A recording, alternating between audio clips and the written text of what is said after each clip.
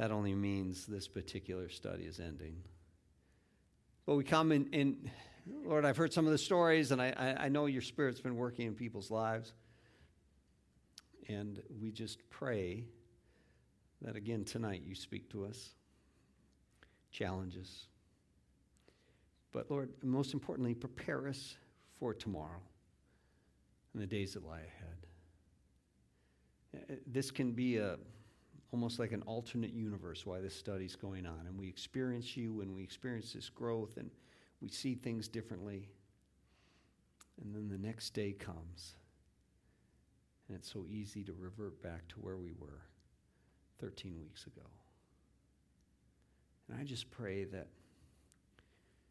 tonight you just give us a view of things that carries over. That when we wake up tomorrow morning, well, we see things differently than we did Thursday, 13 weeks ago.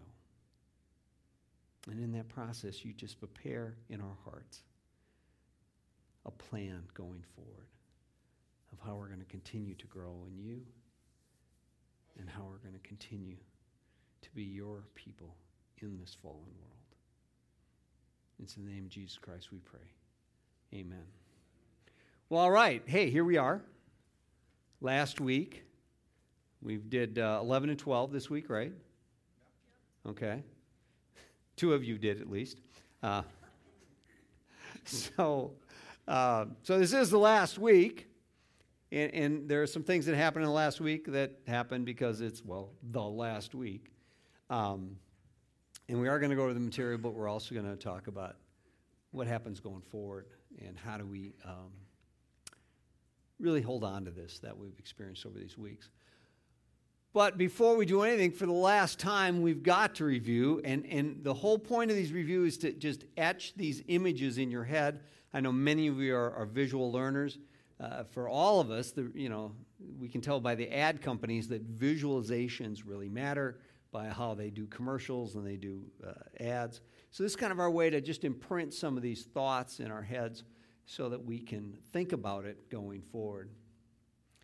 And we started with this whole idea of us being distant from God. Doesn't mean we're not in a relationship with Him, but it is not the relationship maybe that He fully wants or that hopefully we really want. And there's all kinds of reasons we keep Him at a distance. A lot of it's control, a lot of it's trust, a lot of it's just, well, the way we do things and the way we were taught to do things. And the goal is to shorten that distance and to grow closer to the triune God. And the persons of, if you take nothing else away, I've heard this from many people who have been Christians a long time, they just hadn't thought of the triune God as 3 persons. I mean, almost everybody can say it, 3 persons, 1 substance, or 1 being, but they just don't think of them as persons. And that is critical. You can't relate to a chair very well. You can't relate to an inanimate object or a power or force or whatever. These are persons. We are relating to persons. The Father is a person. The Holy Spirit's a person. Jesus is a person. And just to understand that if we don't see it that way, well, what are you relating to? When I say, do you have a relationship with Jesus Christ? You say, yes. Do you see Jesus Christ as a person? Do you have a relationship with God the Father? Yes. How do you see God the Father? Well, I don't think of Him as a person. Then you don't have a relationship. Not like the Bible talks about. So just capture that. Keep that. Then we talked about how it's, we get a little Jesus. We bring Jesus in our life, we get a little cross. And that's kind of good. Okay, I think I'm done. Check that box. I'm saved. All good. That's all I really cared about. I didn't care about living for Jesus Christ. I don't care about anything. So I'll take care of this world, Jesus. You just take care of heaven. And oh, by the way, here are my requests or demands for heaven. Because really I'm going to manage things there too. So here it is. But that doesn't work. I was talking to somebody this day. We were just going, what is it that makes us think we can control our lives when everywhere we look, control of our lives is what causes the destruction and pain in this world? I don't. How do we miss that disconnect? If somebody hits you over the head with a hammer, you don't go get them a bigger hammer, give them that, and then stand there and say, okay, try it again. Yet that's what we do. When we say we're going to control our lives, that's what we do. We take a hammer and we hit ourselves. Wow, that felt so good. I think I'm going to do it again. Wham. Wow. Okay. I really need to do this again. Wham. We saw that, we'd go, there's somebody with serious mental health issues. But it's who we are. Until we take the hammer out of our hands and we walk up to Jesus and say, I don't want to do this anymore. I don't want to keep hitting myself over the head with a hammer called control, because that's what I've been doing. And what does that require? That requires putting Jesus Christ at the center of our lives, truly at the center of our lives. And that is so critical. And you've been hearing me say it over and over and over, and I know. Some of you go away and go, yeah, that'd be nice, but I just really can't do that. Really, do we have any other reasonable choice? To at least try? To try to surrender? To try to put him focus more? Try to move toward him from us being in control and us being the focus for our lives? Again, I mean, one of the most famous Christian formation books is called Desiring God by John Piper. And the shocking thing, the book's fine and it's good, but the shocking thing is he says, okay, forget about glory of God. Forget about it. Just do what's best for you. Just do what's best for you. Do your own best interest. Just do what's best. And that's what Jesus says. Forget everything else. If nothing else makes any sense to you, just do what's best for yourself, and that is to surrender to Jesus Christ. Sometimes we get wrapped up in all this, glory of God, which is important. And if you know Piper, glory of God and the sovereignty of God is his two themes. But even if that doesn't make sense, it's what's best for you and I. Why wouldn't we do that? So, and then we have the Erlenmeyer flask. Okay, if nothing else for this class, I've gotten so I say Erlenmeyer flask just naturally without saying that other word, which I'm not going to say, because then it'll cause me back to saying that after all those years.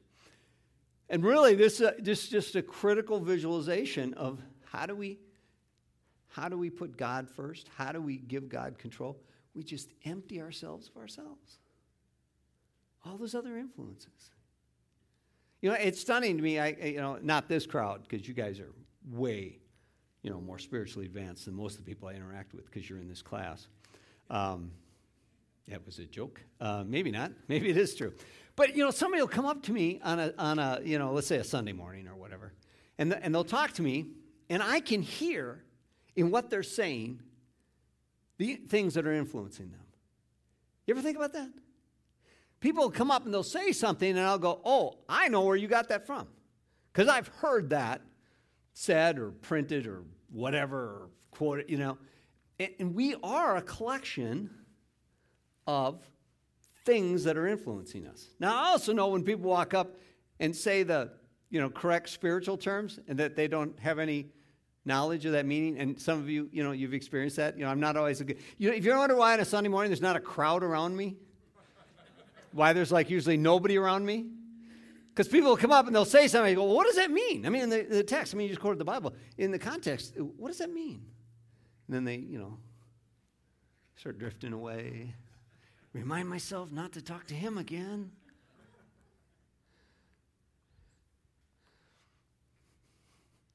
We are a collection of those things that we allow ourselves to be influenced by. And as we empty ourselves of all those things and start letting God be a stronger influence in our life, we draw closer to God. What a shock. I used to do the prayer exercise? You're not supposed to, pray for anything. Years ago, I used to do another exercise, even more controversial, and that was to take a week and try to close out all the other influences in your life and focus only on the Bible. In other words, don't watch the news, don't, whatever all those things are. Oh, my goodness. Okay, you want to find out your idols? There you go. People just, so I had to stop it. You think there's rebellion on the prayer thing. This thing got ugly. So I've never done it since. Maybe I should bring her back. But it's just to help us understand how our routines or that which we bring into our lives powerfully influence it. And it can be family members. It can be any number of things. It doesn't have to be. And what is all that collection called in the Bible? The world. And what's the number 2 enemy of God? The world. And I'm not saying necessarily enemy in priority of importance, just as listed. So as we fill ourselves with the enemies of the kingdom of God, we got to ask ourselves, why are we doing that? You ever watch like a movie and it's maybe a spy movie or something, and this person is the bad spy from whatever, and here's the good person, and the good person is being influenced by the bad person, and they don't know that they're working on the other side, and you want to scream and go, no, don't do it, don't listen to him. He's really working against you. Don't do it. He's going to cause you to be destroyed. Stop. Don't you understand? Sometimes I think, pretty sure that's what God does. Stop listening. Don't you understand? They don't have your best interests in mind. They're my enemy. And thus, if you're in my kingdom, they're your enemy. Stop listening to them. And we talked about this T account. This was so profound. Out of all this review, this is the one I spend the least time on. This was the most profound thing in my whole life. When I do that, and I would suggest doing that, annually or even quarterly, where am I spending my time? And just really, is that of eternal value? I'm not saying you don't have to do things on the left, but is that 90% of your time? And it's all going to pass away? I mean, if you invested in an asset, we used to always say in my old world, we'd say, you can either build net worth or you can build lifestyle. But it's hard to do both. Because you're either going to consume your money or you're going to invest your money. The left side is consuming your money, consuming your time, consuming your assets. The right side is building net worth, something that had lasting value that you invested in. And we always just tell our people, build net worth, don't build lifestyle. And it's the same thing here. Build something that has eternal value, that has a worth, not something that's just consumed. And then this one, which is probably the one we spent the most time on, and you'll probably see this again going forward. Starts at the top. Knowing God. If you truly know him, you can't help but love him because he is love. To love him is to believe him, and to believe him is to trust him, and to trust him is to obey him. And we've got to stop this short-circuiting process of saying, oh, I know him, so I'm just going to obey him, and that's how I keep him at a distance, and I really don't have to go through the process of actually trusting him. And that becomes our problem. When people say, well, I can't obey him. I just can't do that. Well, this is usually the problem. We can't do it is because we don't really trust him because we don't really believe. If we really believed, you would do it. Again, I've used that analogy of the burning building. If you really believe that, nobody would not do it. It just is how we're wired. If you believed what the Bible says about it, and you try, that would cause you to trust him, and if you trust him, you're going to obey him. It just is the only logical thing. If you don't obey him, then we got a problem with this whole circuit. Somewhere it's short circuit. Maybe you don't know him. Maybe you don't love him. So we've talked about that. And then this. Some of you have faced this already in the last few weeks. Some of you mentioned it. You kind of come, you're going through this, and all of a sudden things are happening. Now, some of these things are happening because, they're happening. Some of them they've always been happening. You just haven't seen it. All of a sudden during the study, your eyes get open. And you come to this point, and it's called, what? Christ is a belief, right? We're going to choose God's way or my way. Man's way or God's way. What am I going to choose? And I always love that. It happens in every class. People come, I gotta make, I go, here you go. Real life. The rest of it's all just been, ink on a paper. Now you got to figure out how you're going to live your life. And I say, if you fail the crisis belief while you're in the class, well, it's not going to get any easier when you're outside the class. And we face, the trouble with this is it happens all the time. So we just think, it's, life just got busy. Life never gets busy. Life is busy every second of every day, and it's no different day in and day out. It's just how we choose to live. What are we choosing on that day? We choosing the world? We choosing God? I mean, Teen Challenge guys, you're in kind of, that cloistered little world, right? And Teen Challenge guys talk about what happens when I'm out there. Okay, there's no different. The world in and the world out is the same. You are the difference. Yeah, if you think you walk out and somehow you become different, then the situation has changed.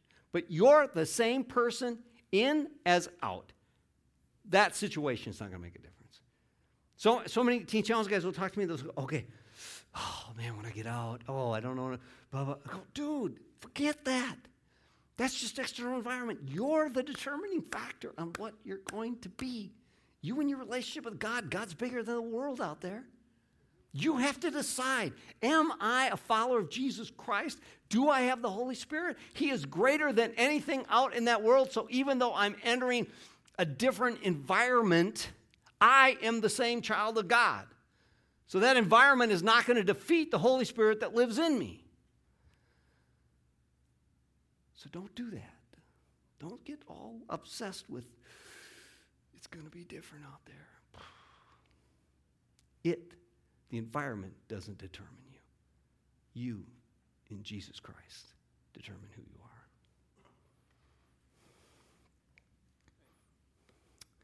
So he says this, because, if we walk, oh, okay, this is good, that was good. Come on, I was transitioning into a new slide, just had to see it coming. So if I walk,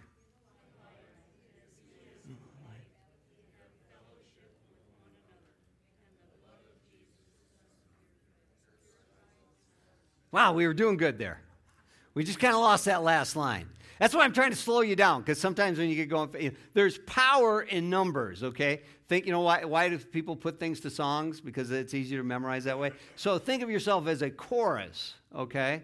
So let's get that last, do you want to start at the beginning? Because then we'll get that last line again. Okay.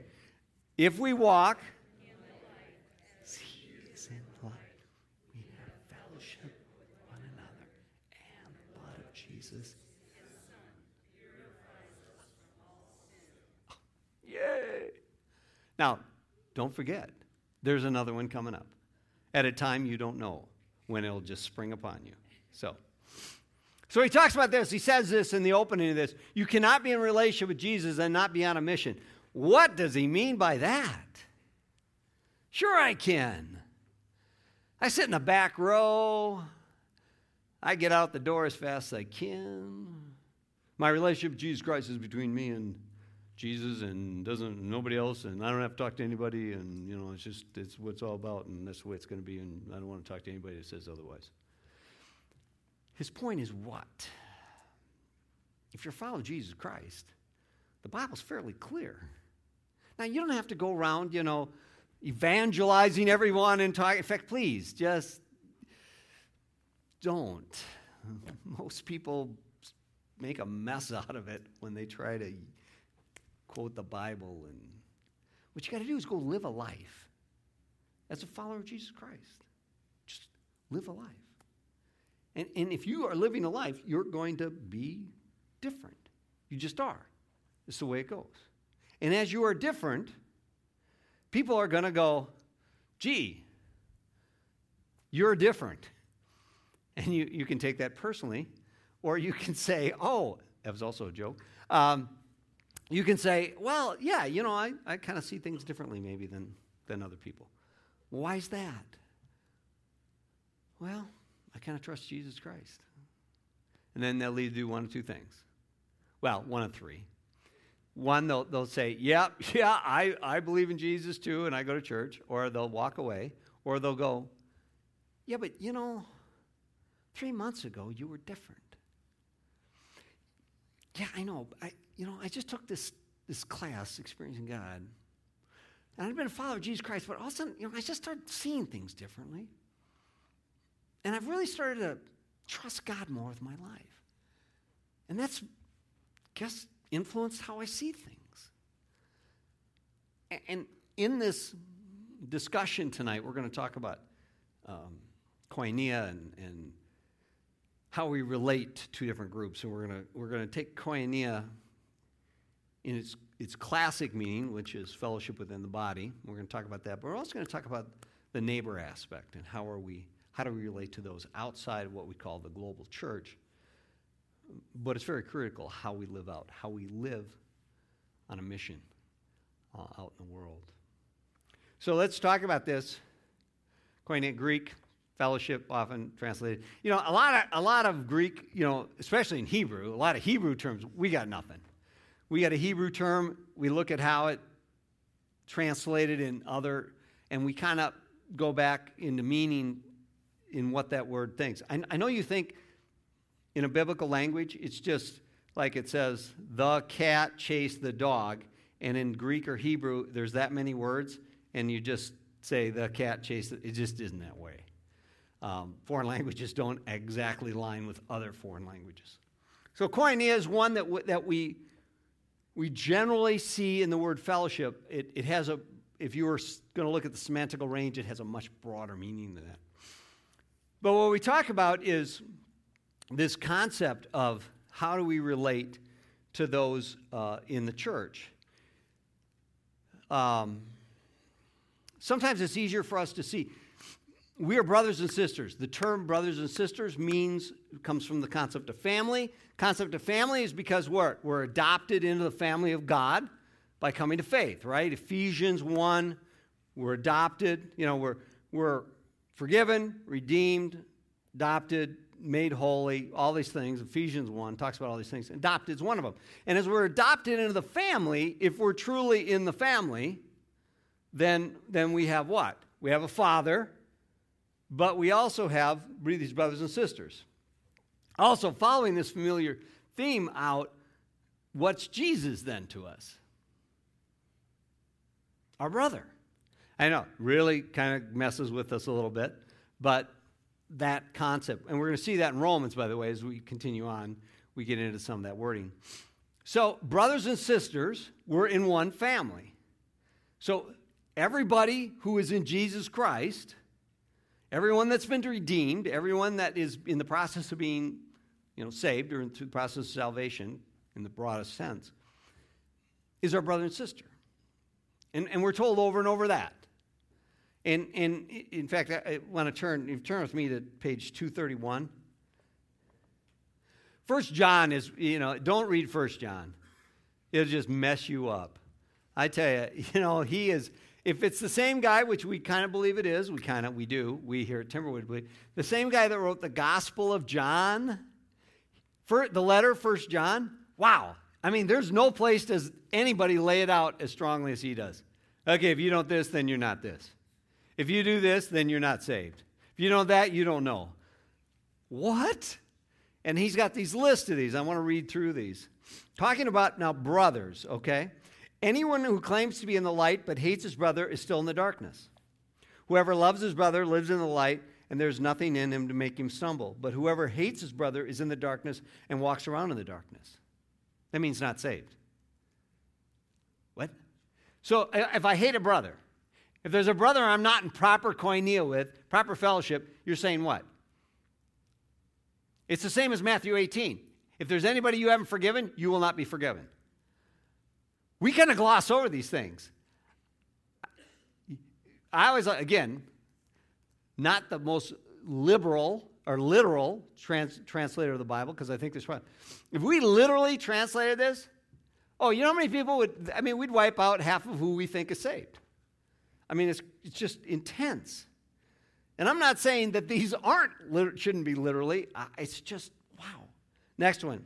This is how we know who are the children of God are, who the children of the devil are. Anyone who does not do what is right is not a child of God, nor is anyone who does not love his brother. What? Are you kidding me? That sounds like zero margin of error, right? Whew. We know that we have passed from death to life because we love our brothers. We have passed okay, in our little form, for membership, how do you know you're saved? This should be it. Well, because I love all my brothers in Christ. There is no one I don't fully love. I want to see that.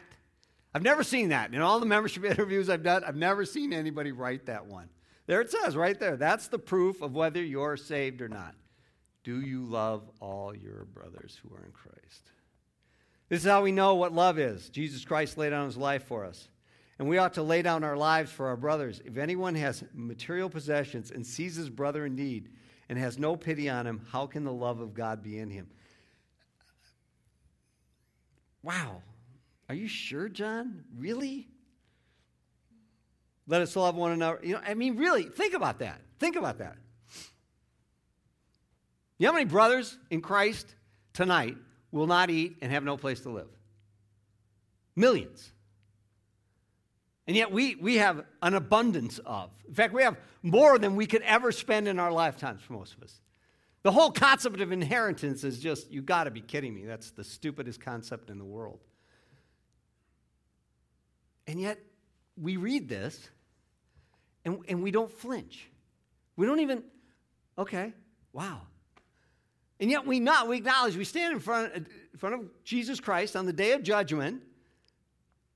Yeah, it's tough stuff. What do we do with this? It's tough stuff. And in that process, we at least have to stop and think about it. What does it mean? What does it look like? What does God call us to do? Our problem is most of us do one or two things. We look at it and we feel really guilty and we go, oh, God, I'm so overwhelmed by it, I don't know what to do. Or we rationalize it all away. What God wants, it's no different than how we react to this. I can't get there from here. I don't know how to do that. Well, try it one step at a time. I should get a slide that slowly moves this person over multiple years closer. Okay?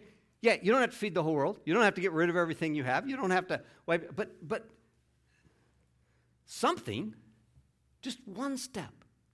The biggest obstacle to growing in our relationship with Jesus Christ is we go, oh, that's too far. Okay, just take a step. Just take one step.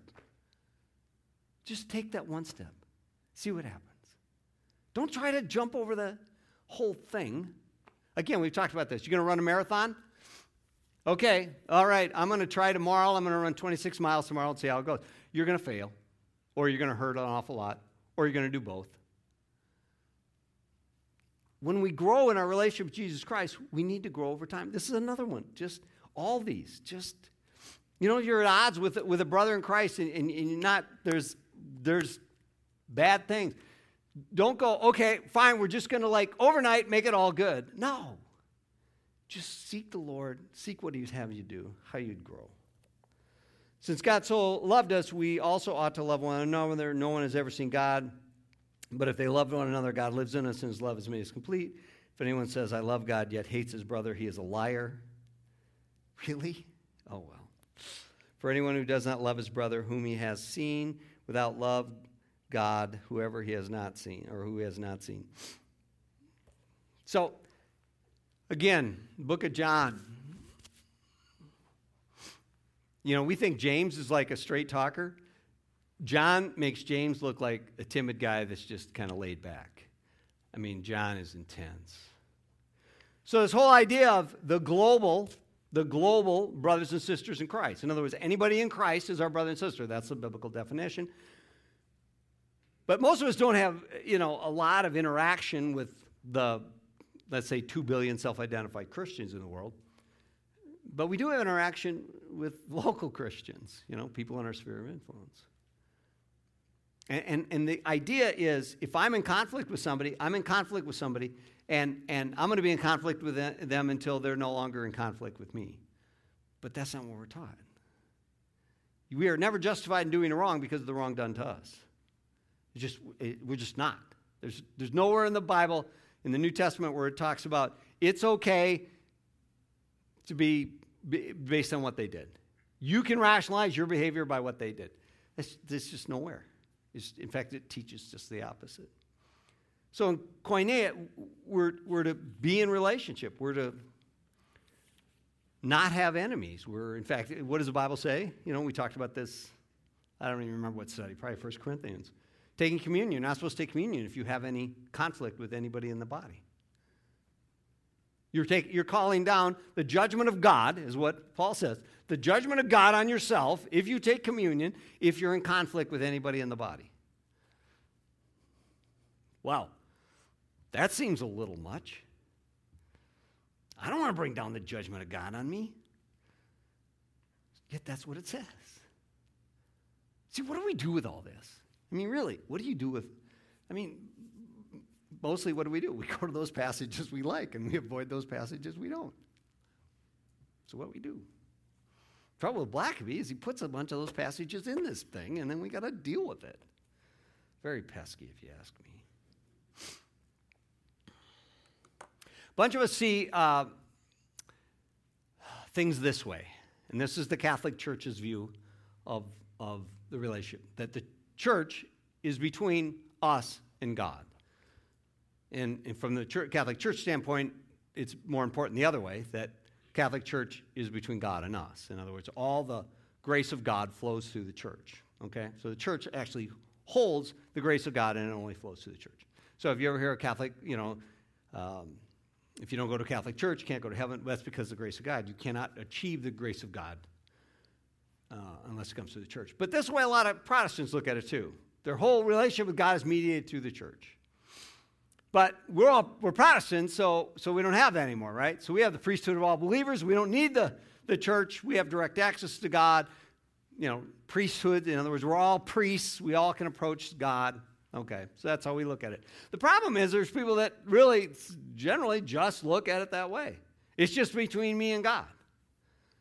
I don't need anybody else. I'm not responsible to anybody else. It's just me and God.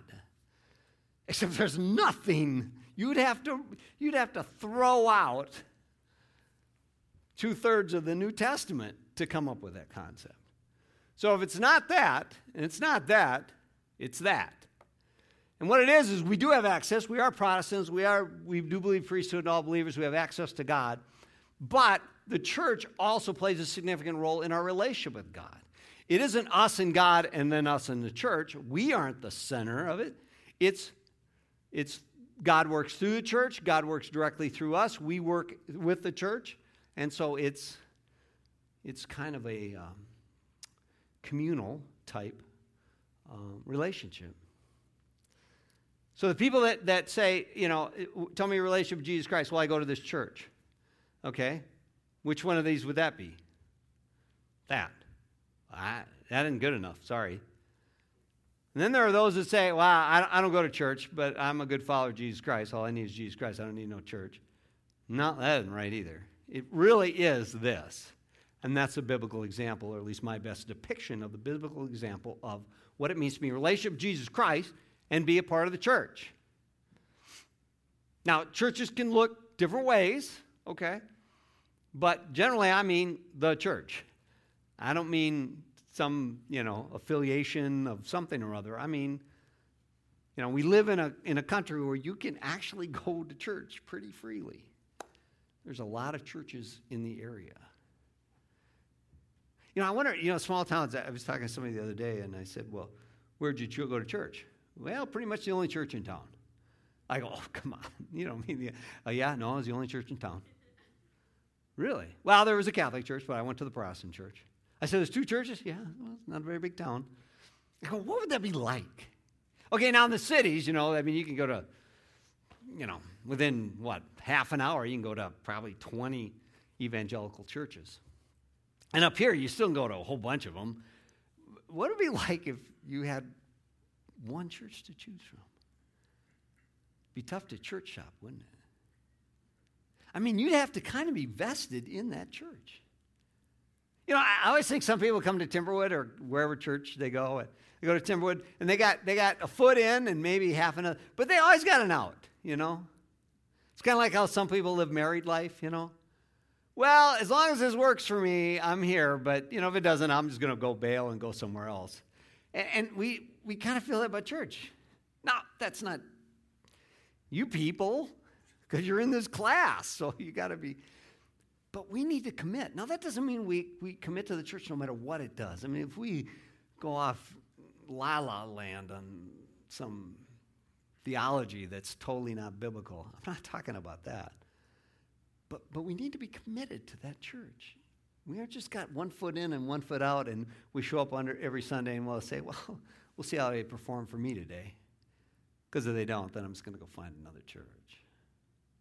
That isn't what we're called to be. In fact, that's the opposite of what we're called to be. So then we're gonna move on, and we're going to talk about a different kind of koinonia, which really isn't.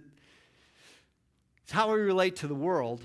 And we're going to look at Matthew 22, which he quotes, but he only quotes the first part, and then he throws a John quote in. I know what he's doing, but it gives the wrong impression. If you know Matthew 22:24, and I'll just read it here real quickly. But when the Pharisees heard that he had silenced the Sadducees, two different groups, they hated each other, but we don't have time to get into that, who gathered together, one of them said, a lawyer, so a person versed in the law, that means somebody that's in the Mosaic law, that's what lawyer means, asked him a question to test him, Jesus. Teacher, again Jesus, which is the greatest commandment in the law? In other words, of the whole Mosaic law, which is the greatest commandment? He knows the answer, okay?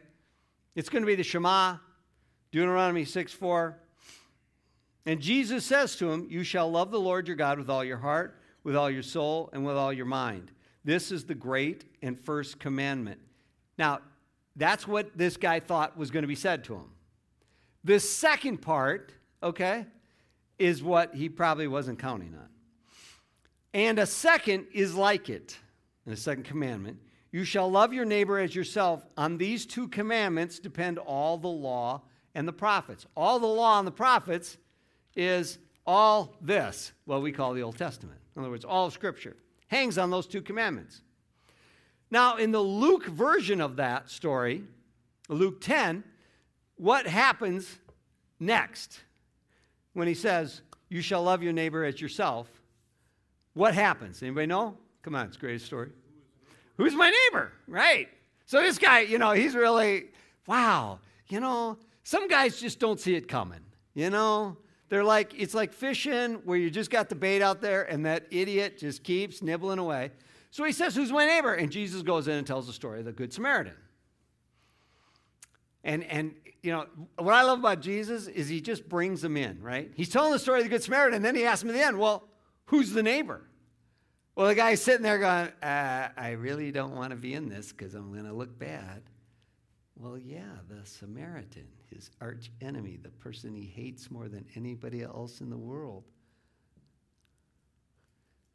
And so his point is that the neighbor is anybody, even the person who is your arch enemy. And arch enemy, we've got to understand about Samaritans and Jews. They're not arch enemies just because they don't like them or there's a border dispute. They hate them because how they believe, and they have, Jesus even says this, corrupted the faith and law of the Jew, God's Mosaic law. They corrupted it. They corrupted the worship. They couldn't come down to Jerusalem to the temple, so they had Mount Gerizim. They built a temple. So they worshiped the wrong place. They kept the wrong law. They had the wrong scripture. They did everything wrong on spiritual terms. If there's anybody I should be able to hate, it's somebody that has corrupted the truth of God. And yet that's who Jesus Christ uses an example of. Here's your neighbor, who you're supposed to love as yourself. I love, when I grew up mainline denomination. And so I heard this passage taught. I mean, today I'd probably just stand up and start screaming, But back then they said, well, we're going along, we're supposed to help those people, and da-da-da. That is not what it's talking about at all. Are you kidding me? It isn't about going along the road and somebody's in an accident. You're supposed to help them. Sure, help them, but that's not what it's talking about. It's talking about something so much more powerful than that. And yet that's all you got, Mr. Pastor. Are you kidding me? But I didn't do that at 10. I didn't really even understand it at 10.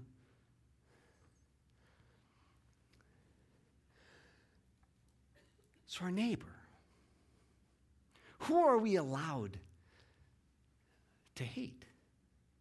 And hate, okay? I'm not talking hate as in a welling up of emotion. We're talking about much more subtle.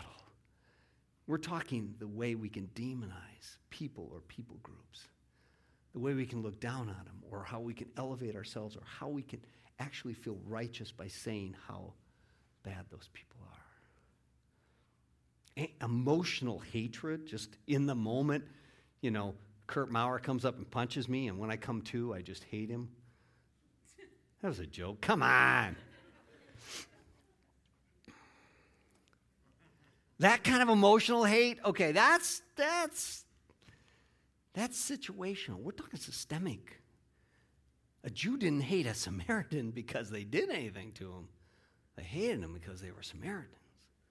And everybody knows a good Jew hates Samaritans. And it's that embedded systemic hate that comes out of being, different. And again, if anyone was righteous in their hatred, it should have been the Jew for the Samaritan. And Jesus, I assume, pretty much knew what he was doing by picking that example. And we have tons of examples like that in our lives today. In fact, in my brief lifetime of 64 years, I'm not sure I've ever seen as much hate as we seem to have going on right now. And it's justified because we're right. Well, that's exactly how the Jews saw it. Why did the Jew hate the Samaritan? Because the Jew was right. And Jesus says, yes, you're right. The woman at the well, the Samaritan, yes, you worship incorrectly. Yes, you worship in the wrong place. You worship the wrong thing. You hold the wrong law. So Jesus knows what he's talking about here. And yet still, who's he use as an example for the Jew? The Samaritan. You think you're justified. You think there's a people group or there's anything out there, anybody that you think you're justified in demonizing and hating? Hold it up to the example Jesus Christ just gave. And the only way you can say is that you don't understand the difference between the Jew and the Samaritan. Now, that doesn't mean we agree, but we're supposed to love them as we love ourselves. Again, this is the unit of stupid commands because it's really hard to get our minds around. It's great to say, yeah, that's great, Pastor, about living for God, and yeah, that's great, I should read the Bible more, and yeah, that's great, this. And then we get to these things, and we go, It's a little harder to say, amen?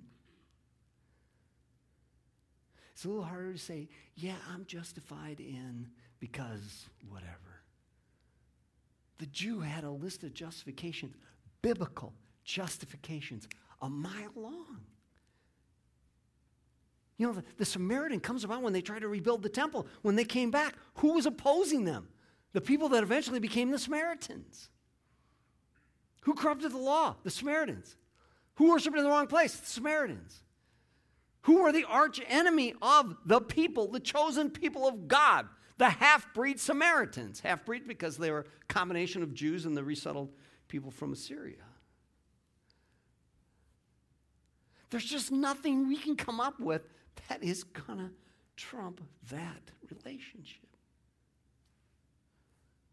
And yet he says, that's our neighbor. You know, we'll say, yeah, okay, I understand. I got to love my brother and sister. Okay, fellow believers. Okay, it's not always easy. You know, there's that person over there that just really, whatever. But now you got to tell me I'm supposed to love people outside? Are you kidding me? There's only so much love I got. And those people don't deserve my love. Again, don't bring it up with me.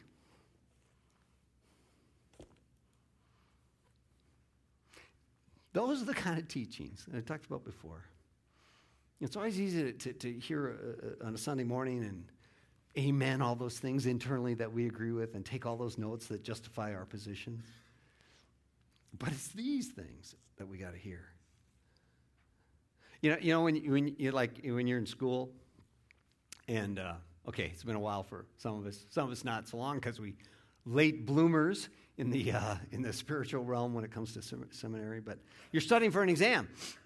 Well, if you know something and you spend all your time studying that thing you know, you're probably not gonna. You got to go find out what you don't know, right? What are the practice exams for? Show you where you need to study.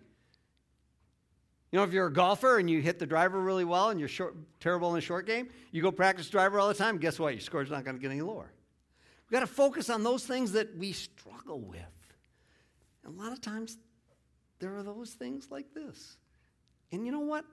It isn't just one place in the Bible. They're all over the place. And so we just kind of wrestle with those kind of things. We did 231 when we read through those passages. So when we go out, Ephesians 5, we talked about this. How do you be a follower of Jesus Christ in all aspects of your world? In Ephesians 5, it's marriage, parenting, and work. Those are the three. That's why it's in that order. How do we do that? You can add anything to this. And again, we often struggle. I've used that example of, being a Christian in the workplace. Well, you're either a Christian or you're not. And it doesn't matter the context you're in. How can I be a follower of Jesus Christ as a parent? How can I be a follower of Jesus Christ well, you either are a follower of Jesus Christ or you're not.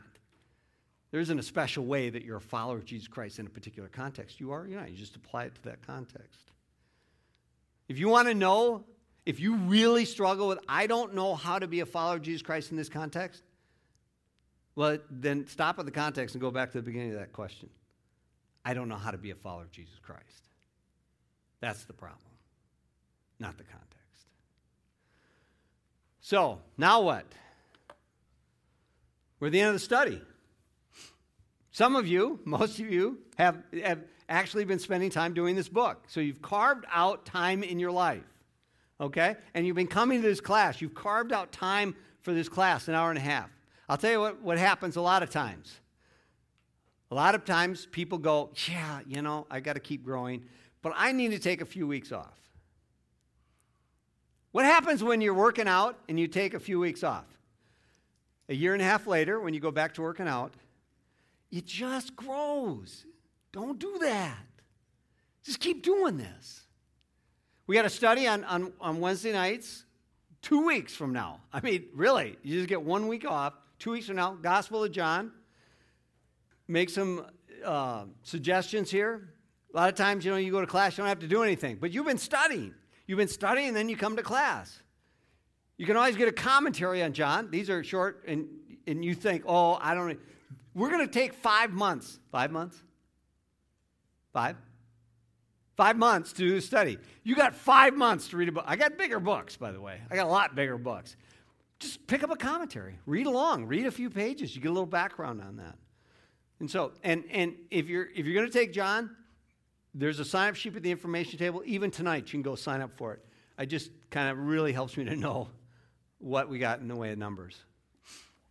If you want to see the closest thing, the two things that have influenced my life outside of the Bible the most is experiencing God in this book. It's called Conform to His Image.